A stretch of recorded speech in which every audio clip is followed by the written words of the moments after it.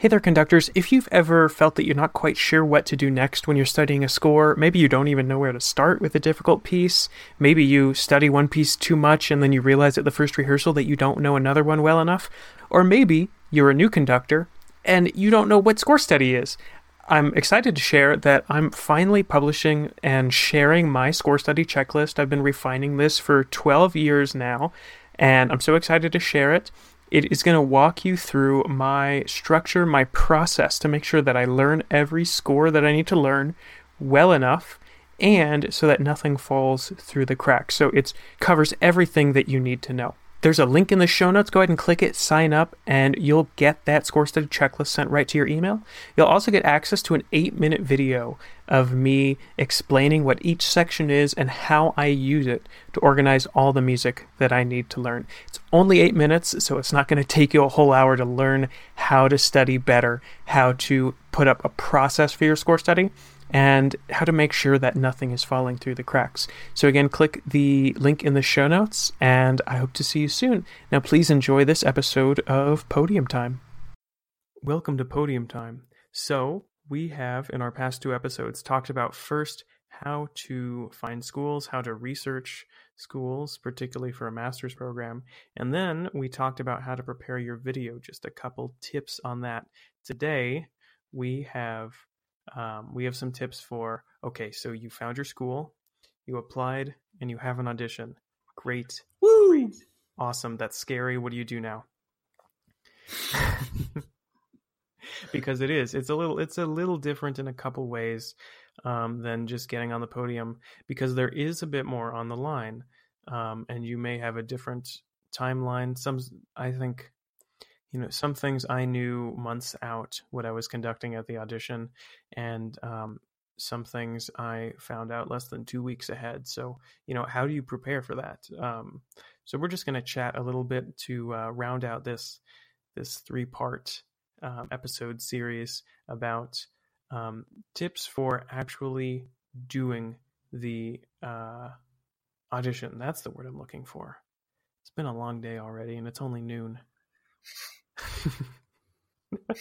I'm glad I don't have an audition today. Basic stuff that we can get out of the way. Get a good night's sleep before. I didn't get a good night's sleep last night, and it's really showing right now. So when you're going to your audition, if you can, if it's out of town, if you can, get there a day early, get settled in. One thing that Brett talked about in our interview that I really liked was that their first day was they had 2 days of auditions. One day was meetings and interviews, and then the second day was the actual auditions. It'll help you a lot if you're in a comfortable place and you're relaxed. So just that basic stuff. Eat a good breakfast, get some good sleep. Beyond that, preparation for the audition is most likely going to look a lot like your regular preparation. Basically, you're going to get up there and do the best that you can to lead the ensemble and then rehearse them. Fix whatever you need to fix. Some programs will have specific little things. I think when I auditioned for one audition, each of us conducted through a section like exposition, development, recap. Each of us got one of those 3 to conduct through, and then a different one of those 3 to actually rehearse. So when you're in your audition, don't be afraid to watch what other people are doing and say, oh, the horns are messing that up. I should rehearse that section and fix that. And just, thinking on your feet. Yeah, I had an audition that it was a 30-minute conducting segment, but the total length of repertoire was almost an hour. Because I was doing the first movement of the Tchaikovsky Violin Concerto, the Overture to Fledermaus, and the first movement of Beethoven 2. And it was just so much material, and I got the assignment 2 weeks before my audition date, so I had to cram to get that all in there. Thankfully, I like studied the violin concerto, so it had kind of taken one thing off my plate. But yeah, it was one of those. I wound up being the last one to go, and so I kind of got to watch everybody else go through their material and see what the problems were. And I wouldn't say, it's just, there's really no way to really truly prepare for an audition. You just have to be as prepared as you can. Yeah, because it's kind of unlike anything you really have done conducting at school or wherever you conduct now. You're conducting with people who whereas when you go into these auditions, there's 70, 80 people staring at you who you've never seen a day in your life or even probably uttered a word to. And now all of a sudden you're up there having to lead them. It's completely bizarre. Yeah, I mean, it's very similar in that you're conducting and rehearsing, but it's very different in that, you're coming in and it is an audition and everybody knows that it's an audition. Make sure you dress nice, make sure you smile and you're nice, and definitely shake the concertmaster's hand, introduce yourself to the orchestra, be pleasant. Be pleasant. Yes, exactly. Because in a lot of places, probably not in degree programs, but if you're auditioning for an orchestra or something, a lot of times the players may have some input in that. So be on your best behavior, do your best job. One thing that a lot of people don't do, because it's difficult and we're all short on time anyway, is if you're auditioning on a piece that you've never conducted before, and for those of us who are still very early in their careers, most music is music you haven't conducted before. So if you have one of these pieces, which is most likely, and you have the time and you have the opportunity, get some pizza or donuts and put a little group together, because there are things that you're going to discover conducting that piece that you want to find out before you get to your audition. Again, my teacher always said, when do you know how to conduct a piece? After you already conducted it, because things are gonna happen. So especially for something as high stakes as an audition, if you can get your hands on that, on a couple players, even just a string quartet and a piano, something just so that you can get the flow of it, so that you've done it before and you're a little bit more relaxed when you're getting on the podium, that really will make a world of a difference. And I just wanted to double what Luke said about putting everything together in 2 weeks, because very often that is the case. And I've heard that's the case for a lot of really professional jobs also. You will have quite a short amount of time to prepare the music. It's all kind of thrilling. And it's one of those things exciting. Where when you're done, you're like, okay, I mean, I did that and I want to go back for more. Mm-hmm. And it is, if you have a chance, ask the teacher for some comments afterwards. That was a very nice part of one of my auditions, is that the teacher came over after the audition and gave everybody a couple comments on this is really what I saw. This is how I think you need to change. And auditions are exciting. You're meeting new people. I'm still friends with some of the people that I auditioned against.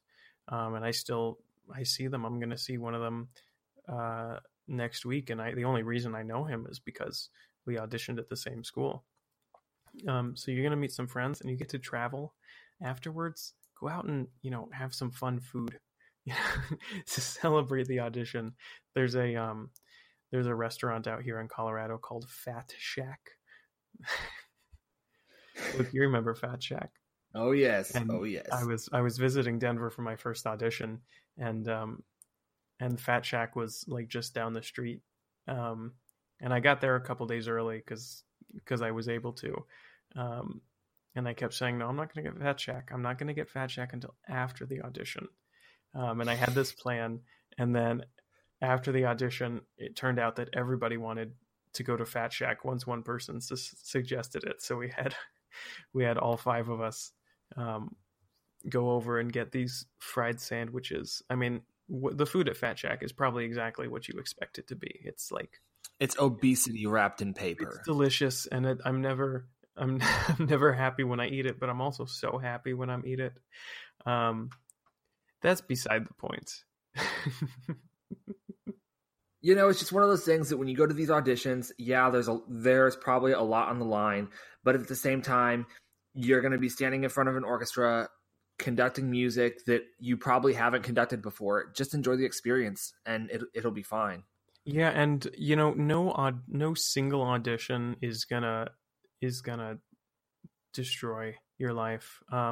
It's just like applying to things. You've got to go and go and go, and sometimes it's going to be good, and sometimes it's going to be not. You can prepare all you want, but you can sit in the hotel room and look at every single measure and say, oh, that's probably going to go wrong in that measure.